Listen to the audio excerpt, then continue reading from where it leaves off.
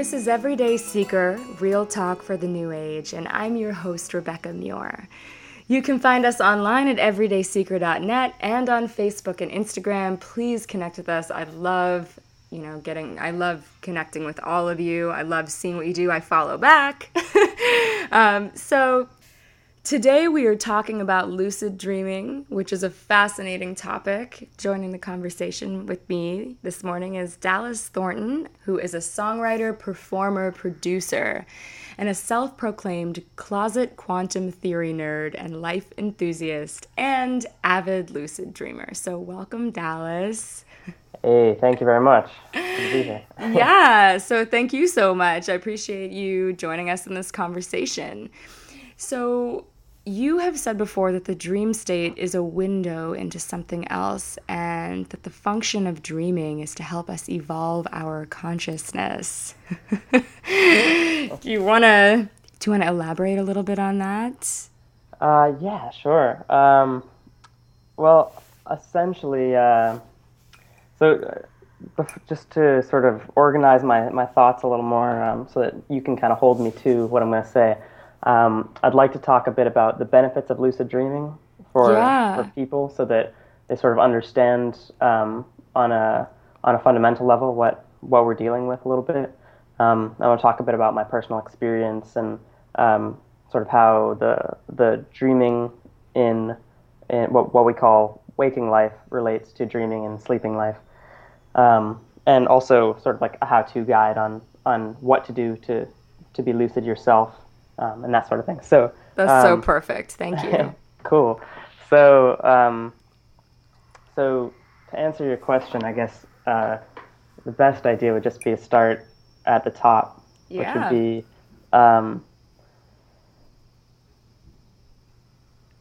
it's not just fun to dream, but it's important. And I'm going to keep coming back to that, because that's if I had to pick a thesis for this, that would be it to me. Definitely. So the three main things that sort of come to mind for me for benefits of lucid dreaming, particularly in my own experience, are fun and the confidence that of which lucidity in sleeping life and dreaming life bleeds into your waking life. Yes. The healing process, which is crucial to our development and self-actualization as human beings and beings in general. And then insight, which is something that I think we all have a desire for. Yeah. That sounds amazing. All right, cool. So, a bit about me. So sort of why I began being obsessed with the topic is, in high school, I was doing everything right. I had a pretty wicked GPA, and I was applying to colleges and doing all that stuff. And I assumed that the pit that I felt in my stomach was normal. That's the weight of everyday life that I was feeling, and I took that for granted. I just assumed, hey, that's just the way that it feels. Certainly, it couldn't have to do with my environment, because I grew up in Boulder, Colorado, which has over 300 days of sunshine a year. Everything's good. I just had to, keep my head down and make it through high school, and that would lead me to college, which would lead me to the rest of the world and money and something that people would say is successful. But a funny thing happened while I was nearing the end there, where I realized that there was something missing. There was something kind of empty, and I started looking at that knot in my stomach, that metaphysically speaking, Sure. in my imagination, and I thought, there's no way that is just natural. I mean, it's not that I wasn't a happy person, or that I wasn't, feeling like things were, I had my ups and downs like everybody, but there's this thing that was always there. And when I looked at it, I suddenly had this epiphany one day where I had that feeling, the feeling when you've lost your cell phone, you reach down your pocket or your purse or whatever, and it's like, oh shit. That's right? An awesome analogy. Yeah.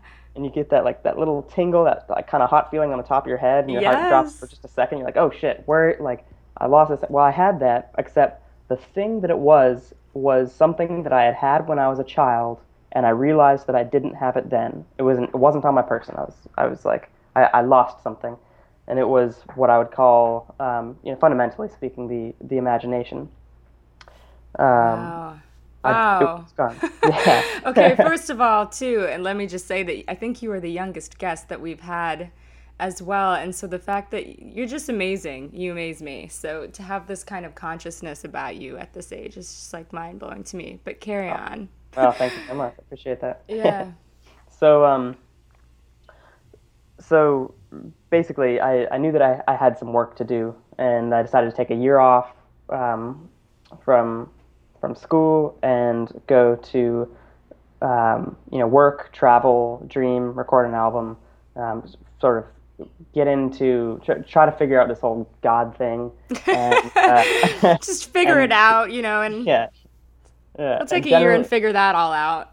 exactly, yeah, just a brief year, yeah. um, and generally integrate with my inner child, which I had never been a fan of like self-help books or like that anything that had to do with that. I was always kind of judgmental towards anything that had to do with like that sort of sensitivity of like, yeah, you have to be your inner child and whatnot. But I realized suddenly that I had to. It was just I didn't really have Yeah. an option, Yeah, it sounds So so cheesy the way that it's put forth a lot of the time in various self-help books. But you come to realize at a certain point that it's actually true. right, Yeah, I'm having that now too. About yeah. 10 years later than you, but anyway. Yeah.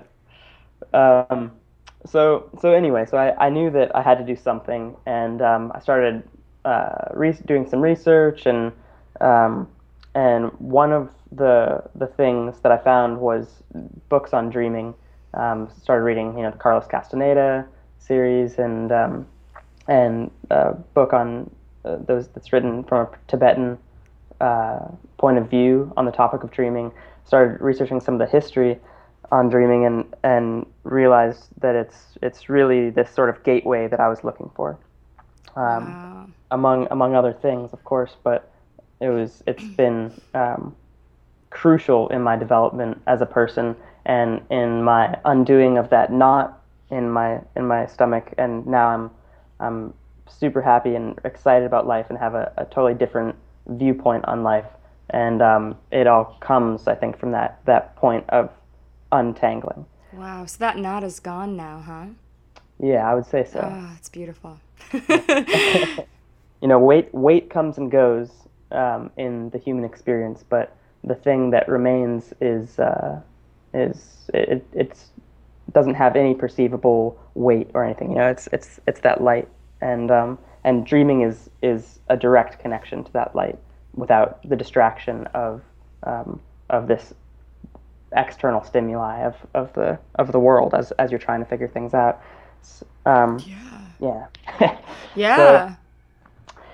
so that's that. I'll start on the topic of fun. So fun Yeah. first because that's what I believe. So let's have dessert first. Um, I love it.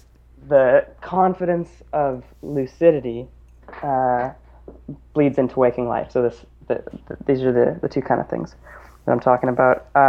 So first of all, lucidity in dreaming, for anybody who doesn't know what it is, it's waking up in a dream, realizing that you're dreaming, and therefore being able to control what's happening in the dream. So you can manifest a dream that you want. You can go fly. You can eat what food you want. You can have sex with somebody that whatever your forte. You could win a Grammy. Yeah, you could. That's that's a good There's one. another one. You should do that one, definitely. Yeah. Um, so there's you can really just have a blast.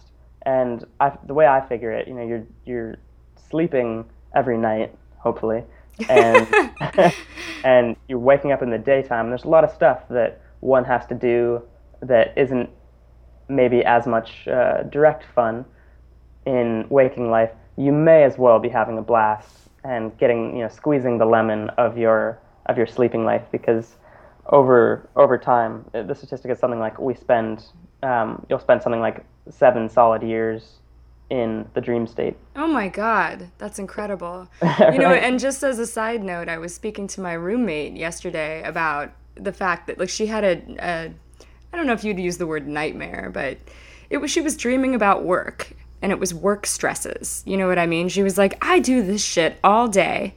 I don't want to do it in my sleep too, And I remember, when I was a server in my early 20s, I wasn't very good at it, and I used to dream every night that I was, the drinks aren't up for this table, and I haven't bussed this table, and it's like crazy, right? So Yeah. I feel like what you're saying is actually hitting me kind of hard right now. Just the fact that we can use this state to have a good time, because so many of us do suffer in our dreams. So anyway, just as a quick side note, carry on. I'd like to hear more how to accomplish that. I had those dreams all the time working in a restaurant as well. It's the server dreams are the craziest. Yeah. Anyhow.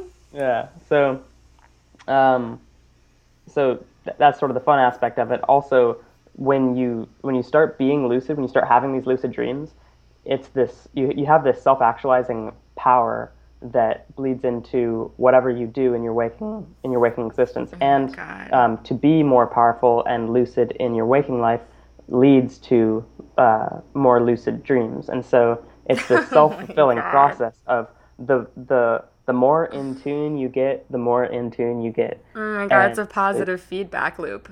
Exactly. Wow. Yeah. Which, thank God for that, because there aren't too many of those, That's true.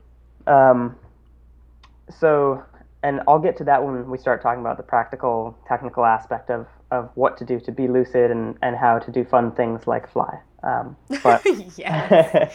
And, date your favorite celebrity crushes and whatnot. Right, of course. Yeah. Very important.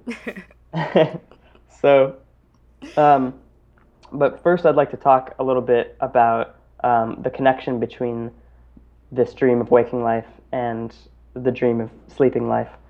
Because I think that's important to keep in mind, because people have this thought that when you go to sleep and you dream that you're not dreaming, or that the experience isn't real. I see. Yeah, exactly. Yeah. Yeah. But it is, because it's real to you in that moment. Yeah, exactly. Yeah. Essentially, wherever your attention lies is your reality. Absolutely. 100%. As you believe, it is so.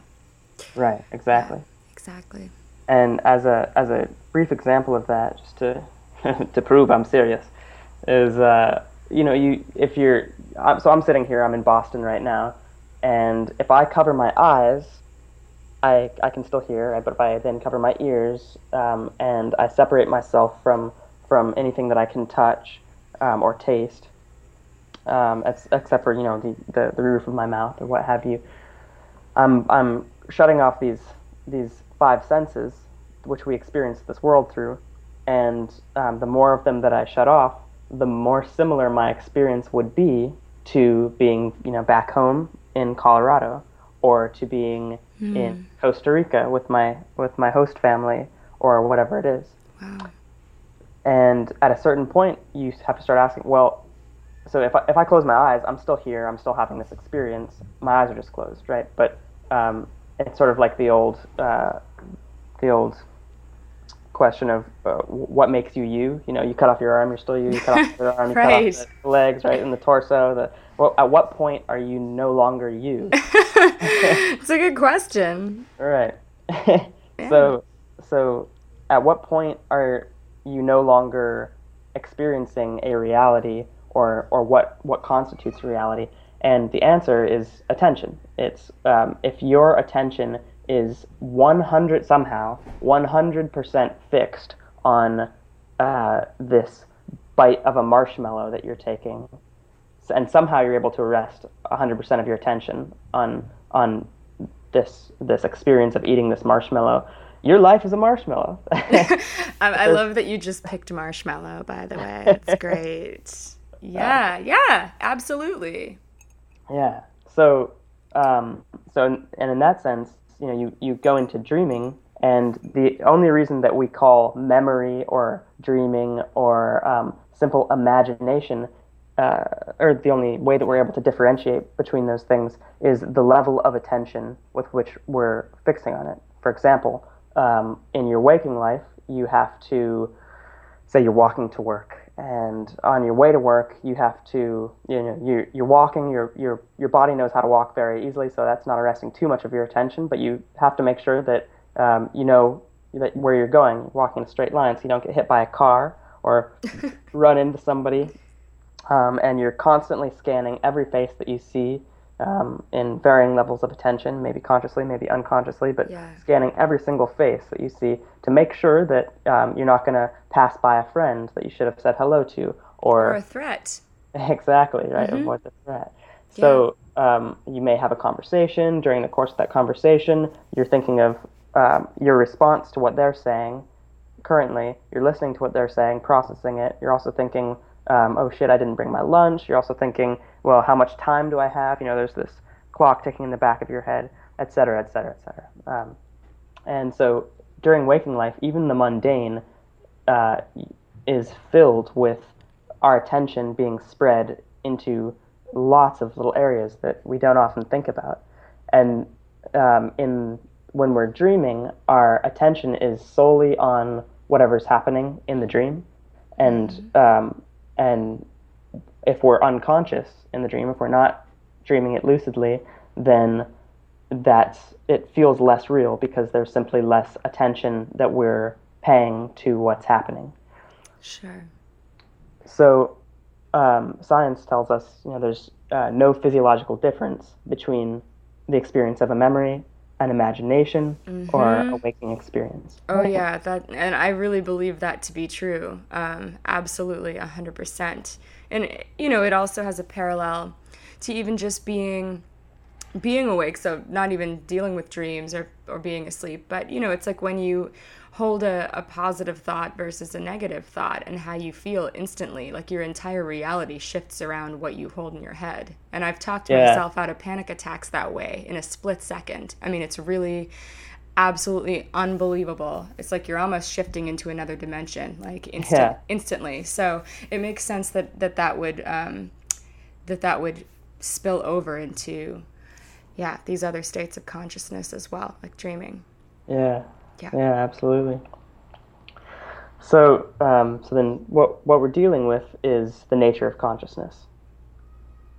And that's something that people don't think about when they go to sleep, and they've had a rough day or whatever, and they're just gonna go to sleep now, but but that's not what happens. It's totally not what happens. Yeah. So the difference between waking life and sleep and what you're dreaming is a paradigm. It's when we're dreaming or when we're awake here, because of course the only difference is the amount of attention. So how do you know what's a dream and what's this dream? Like which dream is what we call waking life and what we call sleep life. Right, because they say often dreams are like life is but a dream, right? So it's like a dream within a dream, and then that's like a whole other rabbit hole. Right. And the answer is these the different paradigms have included in them different laws of physics. So here in waking life, we all have to abide by the laws like gravity, and that time moves forward always, that entropy must increase, etc. Right.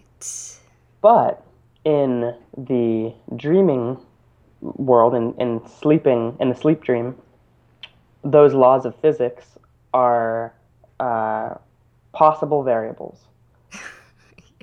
I just think this is amazing. I've never really thought about this before. You're kind of blowing my mind here. I'm like, holy shit. All right. So William Blake said, "Everything to be imagined is an image of truth." So once you climb into your own skull, essentially, you are left with an entire universe unto itself.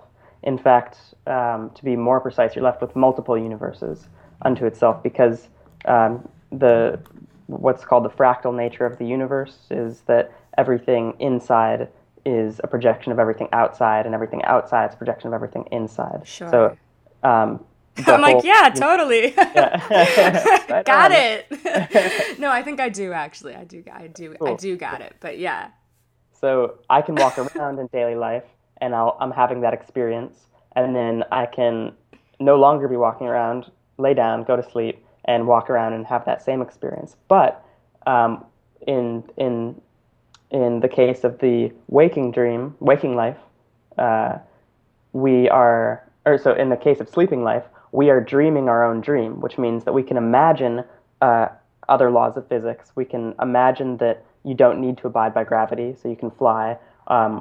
We can imagine that locality doesn't exist, so you can teleport from one place to the next simply by envisioning it to be. And why? Because the threads that are holding the fabric of the reality together are your threads. They're more They're your dream. mutable.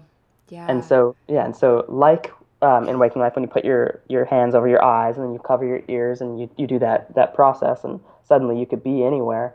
Well, what happens then when you're doing that and you simply imagine that you're on a beach, and then you say, okay, well then the smell that I'm going to smell is beach air, right? The feel that I'm going to feel is the breeze going by me. The sights that I'm going to see are seagulls and waves and kids playing, women in bikinis and whatever, and suddenly the experience is because you're able to rest so much of your attention on the dream, because you're not experiencing external stimuli, all those little things that in waking life drive us mad.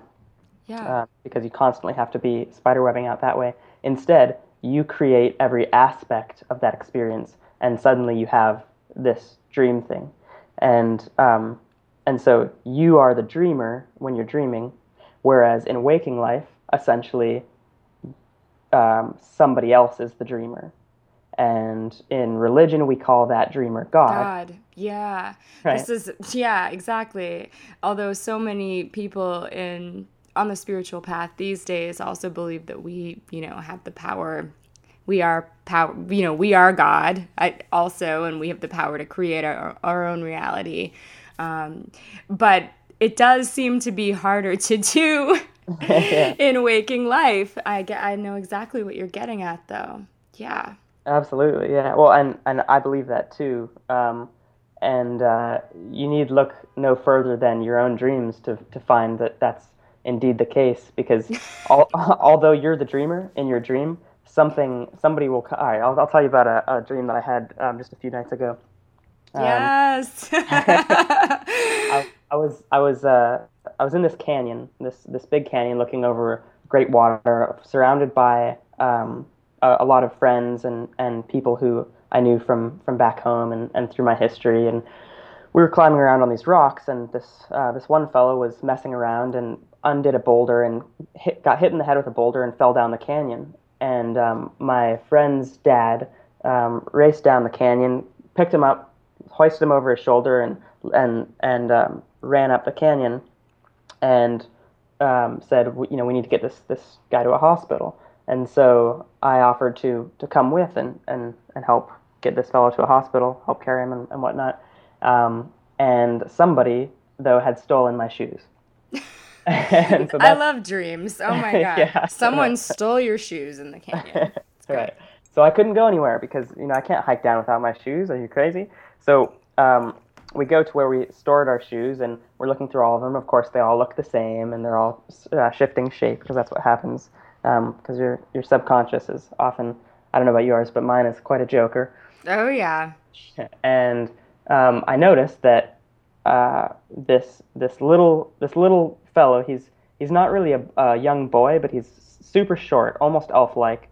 Um, he's stolen my shoes. He's wearing my shoes, and there's no time to argue. So I grab this other pair of shoes, and I say, we're gonna deal with this on the way. And so I get us moving, and over the course of it, this kid is just really bothering me. He is just doing things to really, really bother me, and he's just setting me off. He won't give me back my shoes, and I'm trying to be nice and take the path of no resistance. But alas, the little fellow is taunting me and saying all these things, and my thought is, which is not a thought that I ever have, because I'm usually the smaller of the two. I'm 5'7", and it's sort of always been that way, and my thought has always been, be smarter, be kinder, be wiser than, and that's sort of the key to victory. Like be have better intentions and all that. But sure. But this little brat, and and finally he says something, and it just sets me off, and I grab him by the shirt collar and I push him up. I throw him over against this some wall, and he starts sort of yelling at me, and I'm yelling at him, and I'm feeling the physiological response, right? My lungs are puffing up, my heart is beating quickly, my adrenaline's pumping, and I'm ready to fight. And suddenly, boom, it hits me that I think, what am I doing? Why would I be mad right now? Why would I be mad? And that's what triggered me into my into my state of lucidity. Because you're like, this would not happen in normal life. This is not me. This is not how I normally behave. This is, yeah. Exactly. Wow. And so this character that I created, call me in this paradigm God, because I created the dream, right? Yeah. And my created the dream. And this character is very real and has set me off and has changed the nature of the dream. It was this lovely, hanging out with friends and family at the canyon, but some character within the dream changed the nature of the dream. And at that point, I looked at him and I started laughing. I started belly laughing, and I put out my arms and I said, "Come here," and give me a hug. I said, "I love you, man." And he embraced me, and they were the arms of a close friend, like almost a brother, and we embraced, and he said, "I love you too, man." And it's just a total wow, a healing moment. And suddenly I dropped something that was another sort of like pit feeling in my stomach, and I had come to terms with some aspect of my subconscious, which was that nitpicky nature, my obsessive compulsive thing that I struggle with, simply because I want things to be ordered and in their right place and right in the world, right? But my point is that if this character that I created can change the nature of the dream, then you and I, who are characters in the greater dream, can of course change every bit. Whoa! Yeah. Okay. Yeah. Sorry. I'm just taking that in. I mean, this is nothing different than so much of what I've been reading in New Age literature for years, but sometimes you just hear it a certain way and it just gets in. So, yeah, thanks. It's so true. Yeah, I mean, and also that's the concept, that's with the premise that dreams are meaningful and that they're working with the subconscious as well, right? So many people are like, dreams are just random your neurons are just randomly firing. I'm like, why would that be the case? Like, why would you think that dreams don't mean anything? How could you think that they don't mean anything? It's mind-blowing to me that anyone would just write it off that way. Right. I mean, the very fact that meaning exists, period, in the universe, because meaning does exist. I'm making sounds right now with language, putting words together that you can understand. So meaning exists. So I sort of naturally, I don't know if this is exactly sound philosophical reasoning or not, but I infer from that everything is meaningful in the universe. because meaning exists. I mean, maybe there's some things that are meaningless, but I don't know. I mean, anyway, so I believe that dreams definitely have a meaning, and that so we're under the assumption that we're working with the subconscious and that everything has meaning. So I love that you're already asking yourself, what does this mean? And you're beginning to interpret your dreams. And I'm sorry, I'm kind of taking us off onto a side conversation now. So I know that you probably had another place you were going with this. Feel free to not get sidetracked if you want. But I think this is also like something that's like a really sort of mainstream conversation in terms of dreaming, as people are always saying, what do they mean? What do they mean? And wanting to interpret those. So feel free to come back to that if you want, but I just wanted to touch on it quickly because I feel like that's just such a... Absolutely. No, yeah, let's dive in. Yeah, that's all you got to do is get me excited, and I won't shut up, but... go for it. So anyway, wherever you were going, don't let me interrupt that. I'm sorry, I sort of already did, but carry on your current trajectory. Well, I want to address that what you said about the universe, that meaning exists inherently in the universe. I would say that it has to do with something that Alan Watts talks about, the late philosopher Alan Watts, who he talks about the idea that consciousness, as we call it, consciousness, which is essentially a metacognition or an experience of this reality, and our reality paradigm is based on the I, and I don't mean visual I. I mean the letter I, meaning me. Anything that is conscious is simply experiencing at some level, on some sliding scale between being a rock and being a super conscious, being, godlike being, they're experiencing the I. I am experiencing this. Right. And that's it. That's all that's going on. And all the time. And furthermore, the sun, which is another concept he talks about, the sun is only bright and light only exists if there is an I to see it. An perceiver. E-Y-E. Exactly, perceiver. Gotcha. And, even the skin can be an eye. It can be a perception device, even whatever, your sense organs. But that's the deal, is that they're, a sound doesn't exist unless there's... Exactly. That's the tree fall. The age-old, does the tree make a sound in the forest when it falls if there's no one there to hear it? Exactly. It's that exact thing. Exactly. The answer is, of course, no. It doesn't make a sound. Exactly. But it does make a vibration. And that's sort of that's the key to getting your fingernails under what it means to be conscious. So meaning only exists because we exist.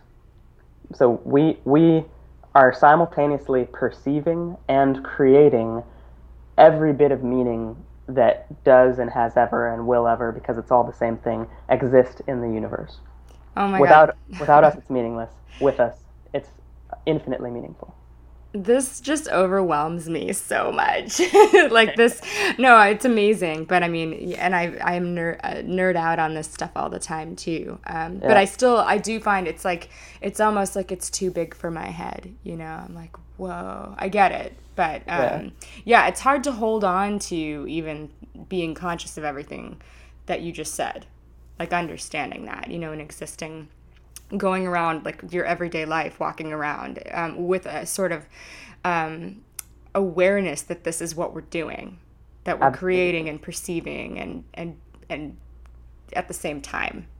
Absolutely. Oh, and that's a biological advantage there. Yeah, you can't function. I'm telling you right now, you cannot function very well if you're constantly well, at least I can't. I shouldn't speak for everyone else, but if you're constantly aware of that, it's actually, that's been a challenge for me. That's a whole other conversation. But so we're sort of, I believe that the way things are set up, we're sort of we are created biologically to be as we are. We're not meant to be going through our lives making a cup of coffee, with like this expanded existential consciousness at all times. Yeah, exactly. Exactly. Aldous Huxley talks about that in Doors of Perception, how which is written on the psychedelic experience, but fundamentally, there's this really important takeaway that also relates to dreaming and consciousness in general, which is that he the way he puts it, conscious beings we're essentially radio dials, right? So we're just tuning into the frequencies that we need to do what we need to do, and we have these flood valves that are taking in input from our senses, and whether there be five or more than five is, I won't go into that because I'll only say things that are rooted in science, but with our senses, and we filter out, our brains filter out what we don't need to eat, to hunt and to procreate and to ensure the evolution of our species, so that we can adapt to our environment. It would be foolish to sit there and be anywhere in between being an animal and being a god, because to be an animal means essentially to be the vessel for whatever all this. And when I say God, I know that's kind of a hot word. You can call it source, or Sure. or simply just like the energy that pervades the universe. And that doesn't have to have any kind of religious context. It doesn't have to have any kind of bias or anything. But it does go. That's its job. Movement is the job of this energy. It animates matter. Animate coming from the anima, meaning soul. So it gives soul to animate creatures, and when they're given this ability to think, they need to be able to to exist. That's their job, is to exist. So that energy, that divine energy, its job is to move, and the energy of this creature, of an organism, is to simply exist, to be a storehouse for or to be a storehouse for the moving energy that's moving through it. And that's just simply the paradigm in which we exist. You don't have to say that it's a purpose necessarily, or that there's some kind of divine reason. The divine reason is just the fact that it exists. That's the way that it goes. It's like a law of physics that the organism must exist and the energy must flow, because that's the way that it works. And so for the animal, if you're thinking about God and doing all these kinds of things, you're not going to eat that day. If you know that right, say the sleeping patterns. Say you're a lion and you're on the hunt, and suddenly comes to you the information that Aldous Huxley says is available to every radio dial, being an organism in the universe. That all this knowledge is available for consumption if we could just turn off the flood valves. If you're a lion, the sleeping patterns of an emperor penguin isn't going to help you get that food, right? Yeah. So that's where we are as people. We're the closest thing that, at least that we've studied in science as far as evolution thus far, to be we've developed our frontal cortex in a way that allows us to have the most metacognition, and sort of like the deepest thoughts, if you want to call them such, of any creature thus far. And that is also kind of our self-destruct button. That's oh yeah, big the same time. brain. Yeah, the same brain that's responsible for genius and for the concept of God and all these things is also responsible for the atomic bomb. Yeah. So I think it's apt what you said about making the coffee and it not being something that is worthwhile in some sense. We're here for the task. Yeah, we're here to experience the task, or we're here to have the experience, not just to think about it all the time. Or it's good to question it and it's good to think about it. But a conclusion that I've sort of come to after my own existential crises, and there have been a few of them, is that I'm not meant to understand it all. I'm kind of just meant to be. I'm in it. Because I can't understand it all, and I'm in it. I'm having the experience, and so while it's good to step back and think about that, sometimes there's a big part of life is just being in it. Right. Being in the story. That said, it's being lucid in the story is also nice. You're able to experience the story and to create the story. Right. Yeah. Yeah. Yeah, and the fact of the matter is that life, this experience of consciousness, this dreaming the I, it's play. Everything is play. Why do we do the things that we do? It really comes down to what we were doing as kids when we were essentially closer to popping into existence, closer to that source, closer to following your bliss, in Joseph Campbell's words or what have you. The point is play. Everything we do is for play. Even when it comes down to the things that we don't do for play, we're doing them for play. Right. And for the sake of time, I won't get into examples or anything, but that's important to remember, because if you are thinking, oh no, I don't yet understand the nature of consciousness or of God or of these things that I can't possibly know, or you look at, this one always gets me when I stare up into space and I try to get in my mind to some star and try to, check out the star system in my mind, like try to conceptualize how far away it is and how small I am if something, in that star system could be doing the same thing and looking at me, that kind of thing. And you're staring there just like, like it makes you feel almost nauseous. Like, your head hurts. Yeah. Yeah. And so what I say in moments like that is, if you're not doing it for play, then don't do it. That's incredible advice. That's incredible advice. Wow. I'm going to make sure that I remember that. I should write that down. I will when I go back through this episode. Perfect. That's amazing. I guess this would be a good time to talk about the insight. Kind of skip ahead a little bit. Yeah. Back. Take us where you will. Cool. So first of all, so as Aldous Huxley was saying, you can undo your flood valves. He was talking about with the use of psychedelic medicines or drugs, and one can also do it with dreams. So there's this sort of mystique involving dreams that science has either not caught up to yet, or is or perhaps it's all an illusion. But hey, so is everything. So, so here we go. And it's the idea that you can receive messages from whatever this fabric of reality is built upon, where there is information out there somewhere. Mm-hmm. Keeping in mind, that fractal nature of the universe that we're talking about, where everything out there is also in every single cell that is. That's the idea anyway. Is that information? Where is information held?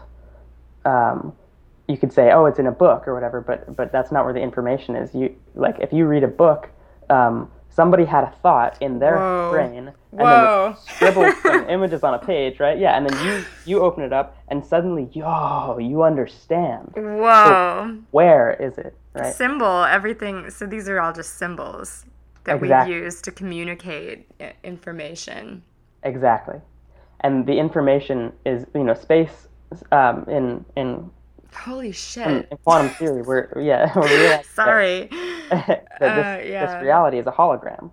And that space space only exists to differentiate things. It's sort of an ontological separation of things. Just like when I look out my window, I see a bunch of trees, and I say, okay, they're all the same because they're trees, but they're all different because why? Oh, because they're in different spatial locations. And so everything's existing at the same time and in the same place, but we differentiate things because our paradigm says that we can only be in one place at one time, and it's simply our paradigm. That is the experience of I manifesting itself in daily life, and so it's nothing to be like, oh, so this is not real, like I can jump off a bridge or whatever. It's like, oh, no, careful, man, because you're existing in the paradigm of one place at one time, and it's in the same way that the animal has the purpose to exist and the energy has the purpose to move. It's not like we have to be here or we have to do anything, but we are existing in that paradigm. But there's so much more, and it's obvious that that's happening when you ask yourself the question, oh, where is this information stored? And so it's around, and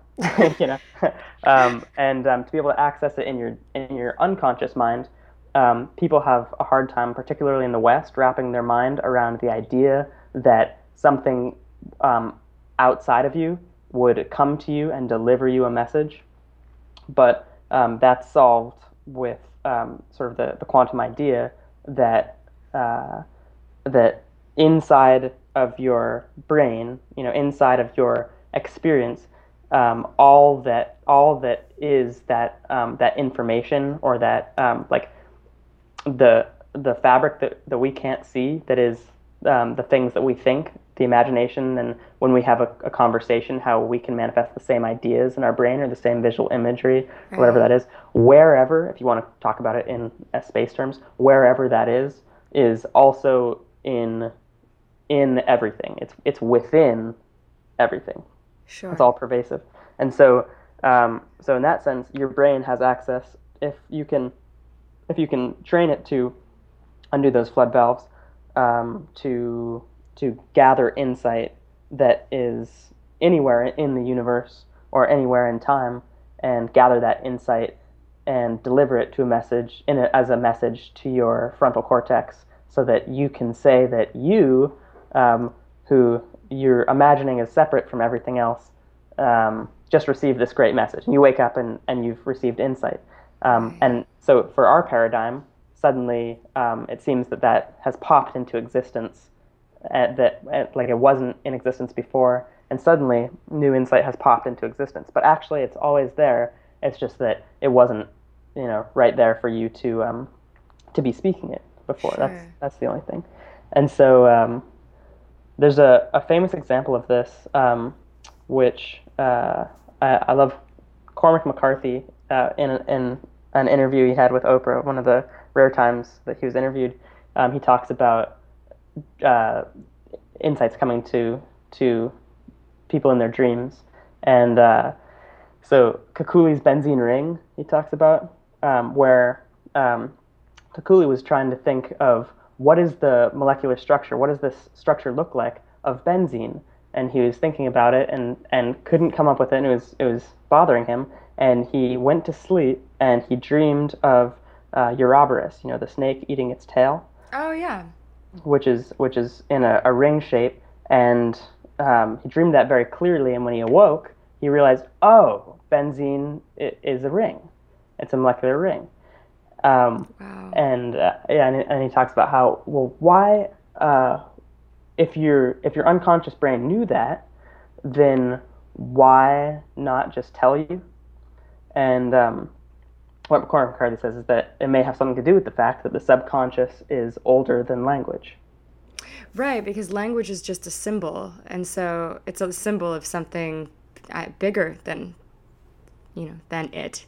Right. I guess. Yeah. And it's in the language is in the frontal lobe, which evolved far later than, and I mean it's very recent, super recently in the evolutionary scheme of things.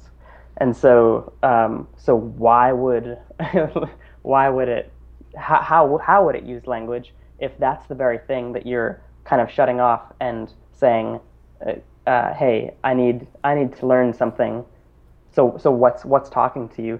And it may be that it's your lower brains, your mammalian brain, your lizard brain, your reptile brain. The farther back you get towards your brainstem, you have these more fundamental thoughts, if you want to call them thoughts, that are these basically like these impulses but that's also where things are stored that you through evolution. That's it's a history book in your skull.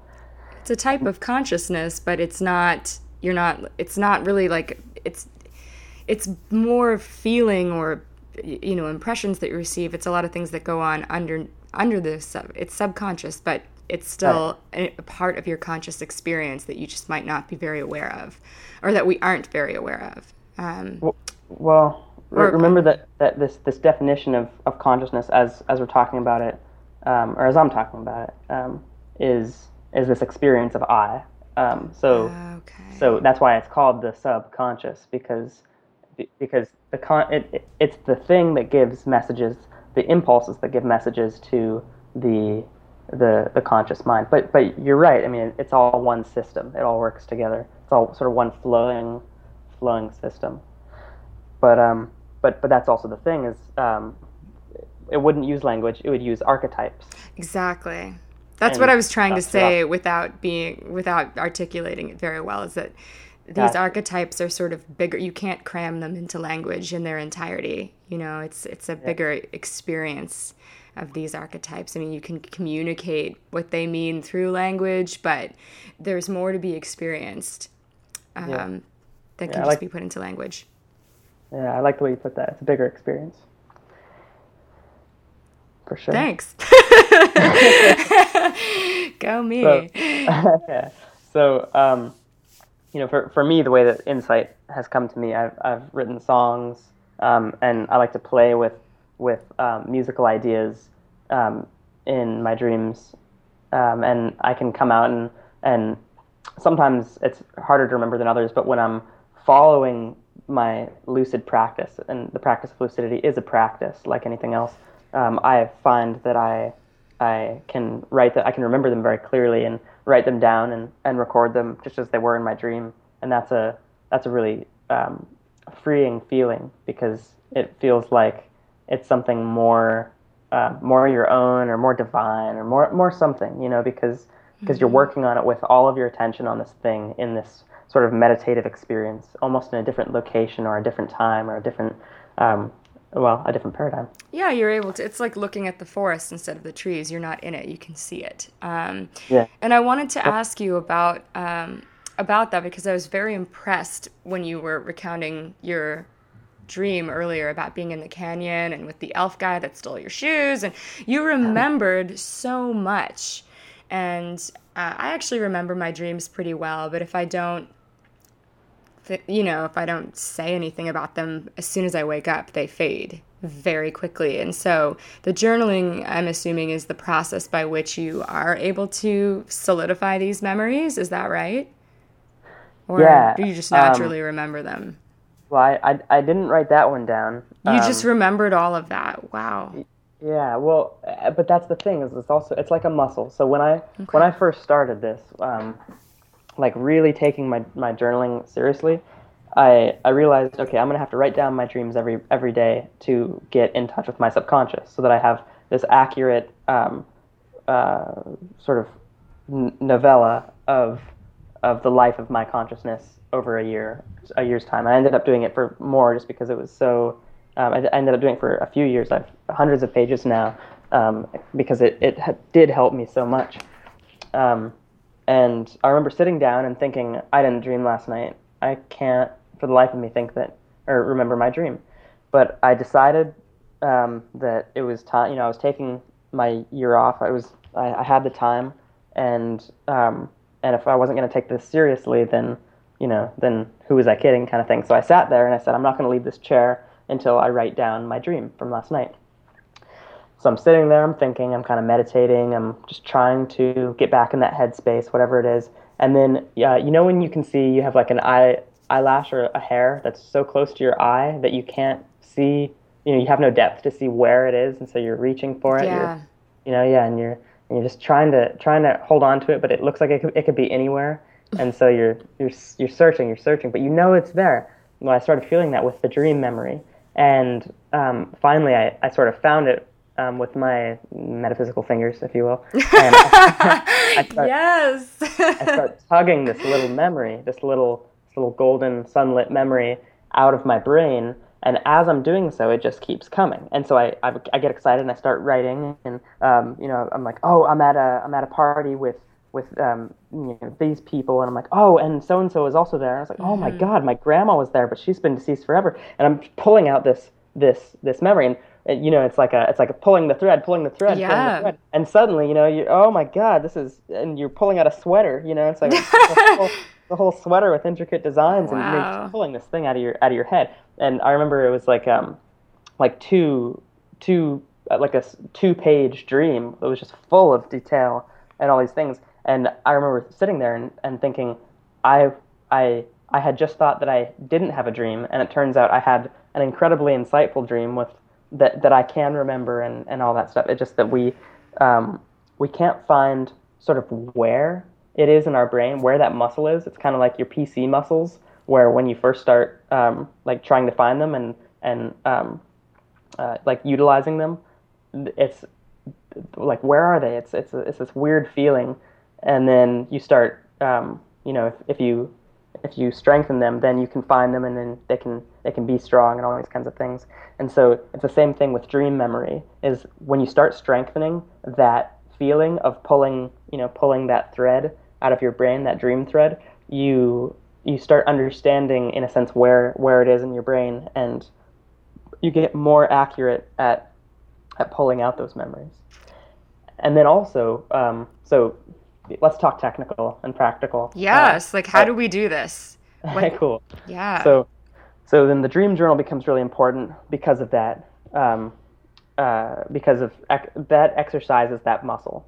And the stronger that muscle is, the stronger your awareness will be of dreaming when you're dreaming the dream, and you go, oh, I see, I'm asleep right now, I'm dreaming, therefore I can do anything. And that is how the lucid dream begins. And what I do, a little tip from me, is I don't just wait until the morning and try to remember it and write it down, because so much is lost. Especially I generally have really impactful dreams when right before I wake up the first time, around 3 or 4 in the morning, and then I'll go back to sleep, and then I'll wake up in the morning, and that going back to sleep kind of seems to erase it or bury whatever message was happening before that. And so what I do is I just keep my phone by my bed on airplane mode, on record mode, and I just roll over any time during the night that I have a dream, and I just roll over and I click record. I speak everything that I can remember about the dream into the phone, and it usually sounds something like this, because I'm so sleepy, but it doesn't matter. And then I wake up in the morning and it's like, oh shit, I didn't even remember having 4 dreams. And I'll listen to them, and instantly, as I hear myself start talking about them, boom, the dream's right back up in my consciousness, and I sit down and I write them out that way.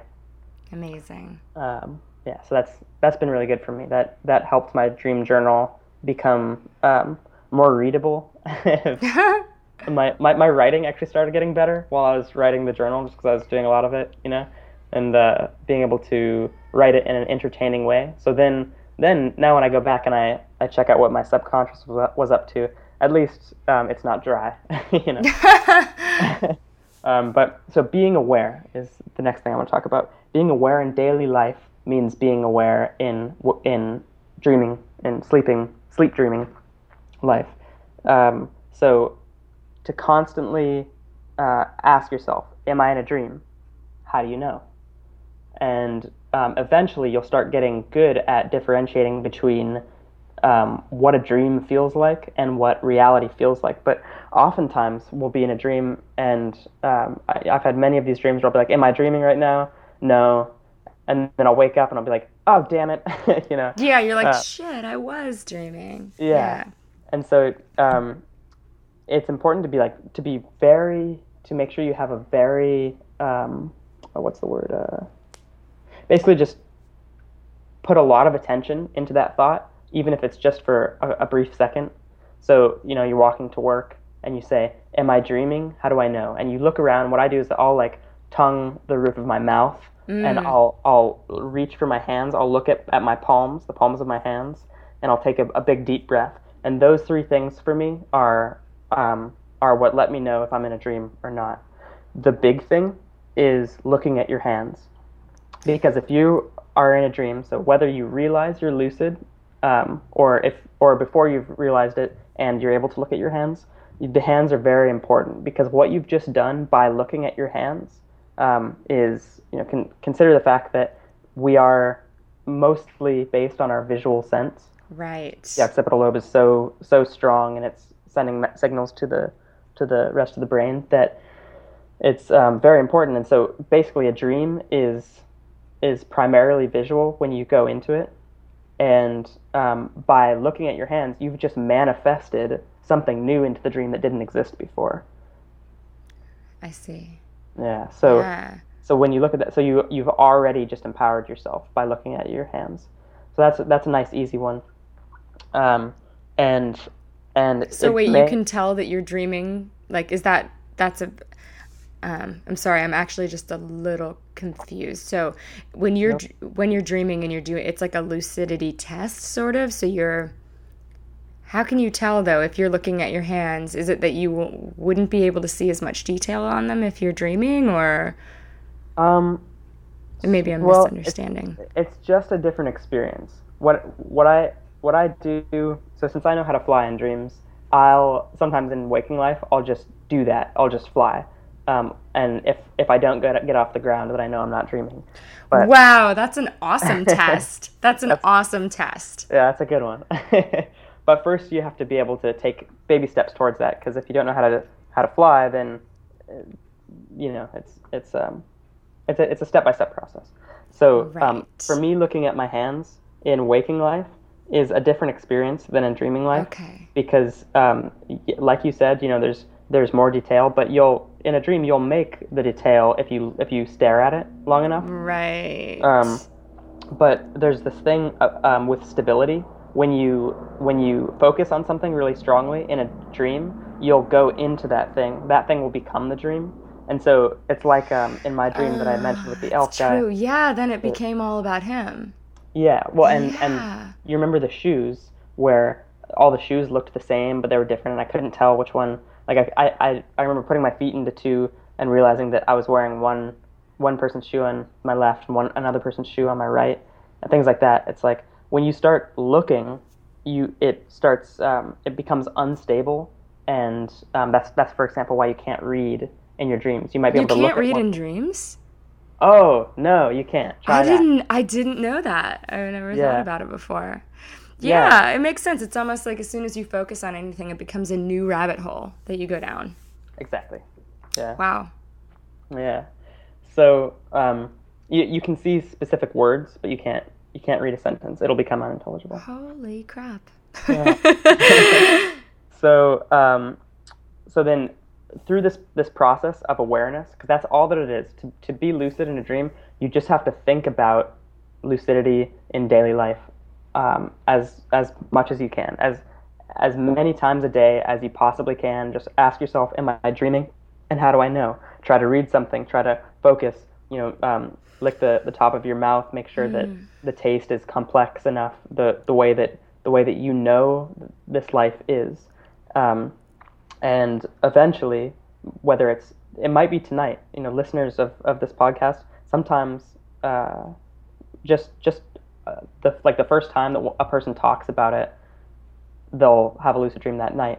Or it might take a week, or it might take a month, or it might take a long time. But everybody's different. But when it happens, it'll be very clear, and it gets to be extremely addicting, because not only is it a blast, but it's also very healing and insightful and all these things, and powerful. You just feel whole when you're lucid dreaming.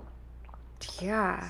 So then once you're in the dream, and you realize you're lucid, we need to talk about stabilization, which is key, because essentially what you're doing is you lucid dream, you dream in REM sleep, which is between being awake and being in deep sleep, which is that nice, delicious, molassesy darkness that we heal our bodies in, but our Molassesy mind. darkness. They're the That's guy. awesome. I love that. I like that one. It's a Thanks. good one. Um, where that's where our body heals and our mind is less active.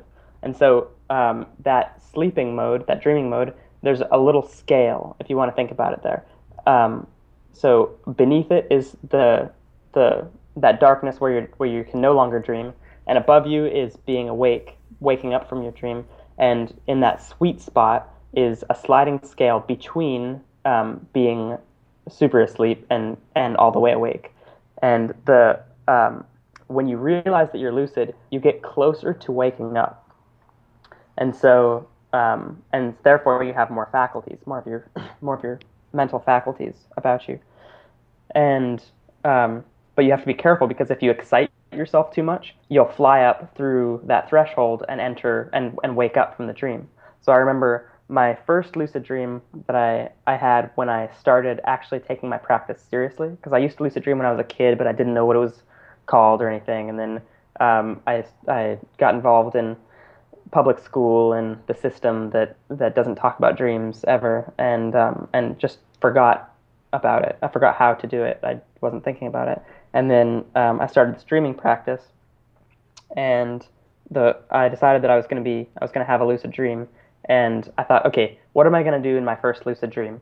And for whatever reason, because I'm a boy and I used to play, games as a kid where I imagined that I could, shoot fire or whatever it was. I had this idea that I was going to shoot a fireball from my hand. I was like, that's what I'm going to do. That's awesome. It's so much fun. Yeah. And so I found myself in a movie theater. I was watching this film, and there wasn't anybody else in the theater except for one person next to me. It was a friend of mine. And I looked over at him, and I asked him a question, but he didn't reply to me. And I thought, that's strange that he didn't reply to me. Like, kind of, what's gotten up his skirt? Right. And it was that thought, that it was just that little questioning thought that was like, well, he's not usually like this, that all of a sudden I just knew that I was dreaming. And I stood up and I got so excited. I was like, okay, all right, here I am, I'm going to do this. And I walked out into the alleyway, the aisle of the movie theater, and I put my hands into the shoot fire position, and I wasn't really sure what to do, but I just imagined it, and I said, fire, I just yelled it. And as soon as I did so, the lights, they keep on so dim that they're basically off in movie theaters. Mm-hmm. Those were lining the walls, and all of them burst into flames, and the whole building went up in this enormous explosion that shot me out of the dream. Holy crap. I woke up laughing. Oh my God. And that was a very important lesson, because you can't get too excited too quickly. The energy with which what we might call magic, which allows you to fly and allows you to manipulate your dreams, is there's a delicate balance. And first you have to learn to stabilize yourself. So some stabilization techniques are to really root yourself in it. Like, give yourself a little bit of time. Take a deep breath. Look around your surroundings. One of the things is to turn in a circle so that you see 360 degrees around you. Maybe even turn in a few circles. It helps stabilize the concept of where you are. And of course, when you turn around in a dream, you're creating like what exists behind you when you turn around did not exist before. Wow. When you dream. So wow. You really are oh my creating. gosh. Yeah. So with that simple thing, it's a very calm way to manifest a lot of information at once, and therefore you root yourself in the dream. And then besides that, you are you're strengthening your body's idea that your motor cortex is working for you, even though your motor cortex in waking life has been arrested, so that if you have a dream where you're walking around, you don't get up out of bed and walk around. But you have the concept of your motor cortex and the way that gravity is and the way that things are. And so you're, of course, manifesting all these things, and therefore you're stabilizing the dream. So once you're stable, you can start doing whatever you like. which is a blast, and that's up to everybody to figure out how they want to do that. And I'd like to just make sure that I don't leave today without talking about a couple of my favorites. Sure, yeah. And just to interject, I'm going to totally put you on the spot right here. I'd love to have you back on, if you'd be up for that, to kind of talk about some other elements of stuff we didn't get to, because I've just enjoyed this conversation so much. But yes, do go on. But if there's anything else that you didn't get a chance to get to today, because I know you've got somewhere to be, if you're up for it, I'd love to have you back at any point. So all right, yeah, invitation stands. We can do a part 2. So all right, yeah, let's do it part 2. But yeah, feel free to carry on and continue with whatever you wanted to just express right now. I do know you've got somewhere to be, but yeah, sure. Well, thank you for that. And yeah, I could definitely I'd be delighted to come back on. Woohoo, because this has been so much fun. Cool.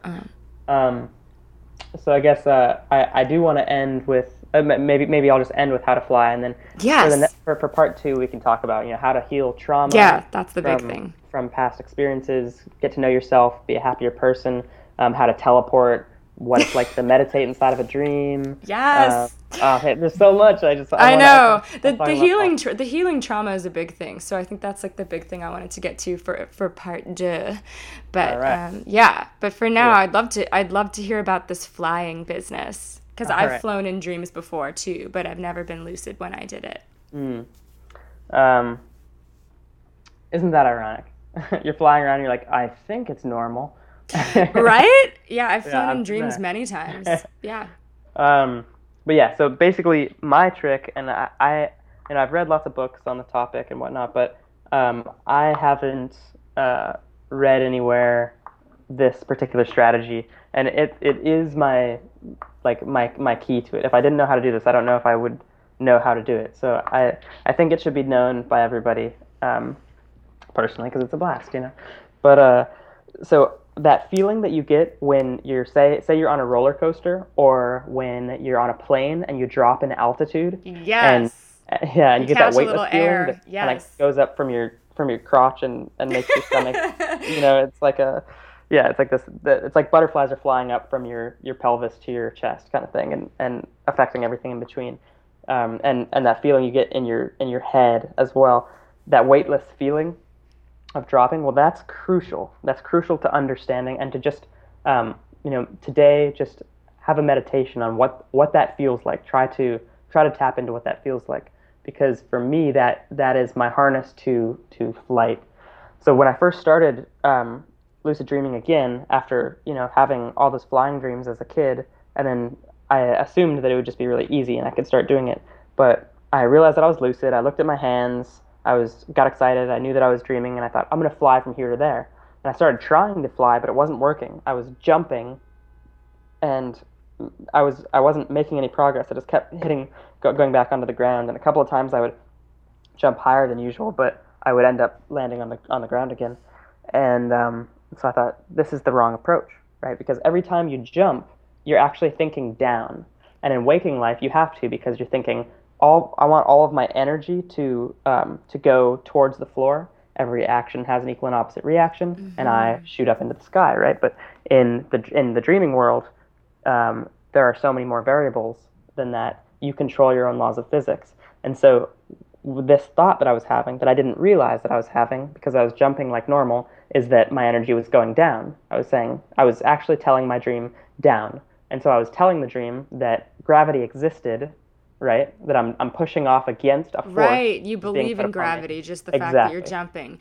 Yeah, because every time I've flown in dreams, I just kind of just go. Like, I just move up. I don't jump. I don't launch myself. Yeah, it's interesting.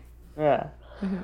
So what I do is I imagine that feeling of being pulled, or of dropping, of falling, and all of your organs, that's the feeling of all of your organs pulling up on you, going up while you're falling down. It's like being weightless, no longer being affected by gravity, is what that feeling is, right? Yes. And so you tap into that, and immediately you just go in the direction that you want to go, and you just imagine that you're falling or you tap into that feeling of falling, and that is like this harness that has all of your insides and is pulling you from the inside out to wherever you're going.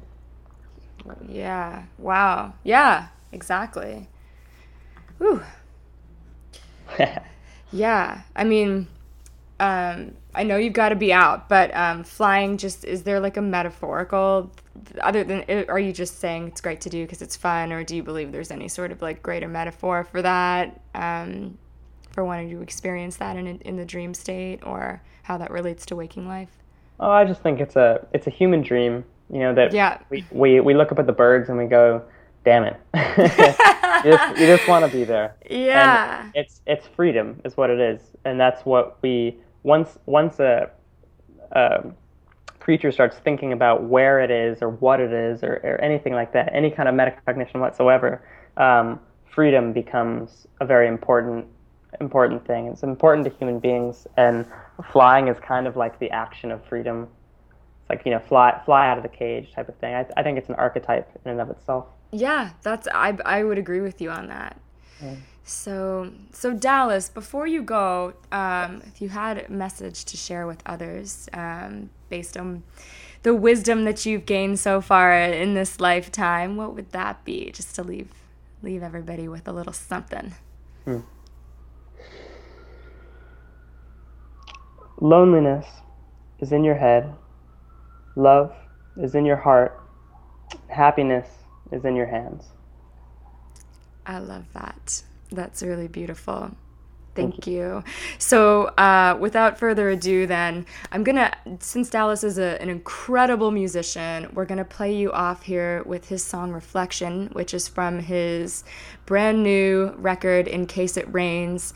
Buy it on Bandcamp or iTunes. It's on Spotify too, but we always recommend that you support the artist and purchase it. I actually haven't bought it yet because I messed up my iTunes password. So I have been streaming it on Spotify, but I'm going to buy it because I love it. It's amazing. So we're going to play you off here with Reflection. Oh, thank you. Thank you so much, Dallas. What's your website? Where can people find you? Right now I'm just running through Facebook and Bandcamp as my main things.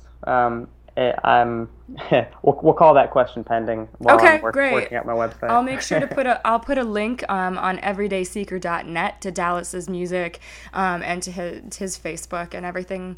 And stay tuned for part 2, because a big part of the conversation that we didn't get a chance to get to today is how we can heal trauma and become happier through using our dreams, essentially, to help our consciousness evolve that way, and heal ourselves, heal our hearts.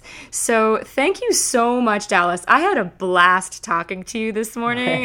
You just are such an impressive young human, and I'm stoked to know you, and I hope you have a great time at yoga today, and hopefully I'll speak with you real soon.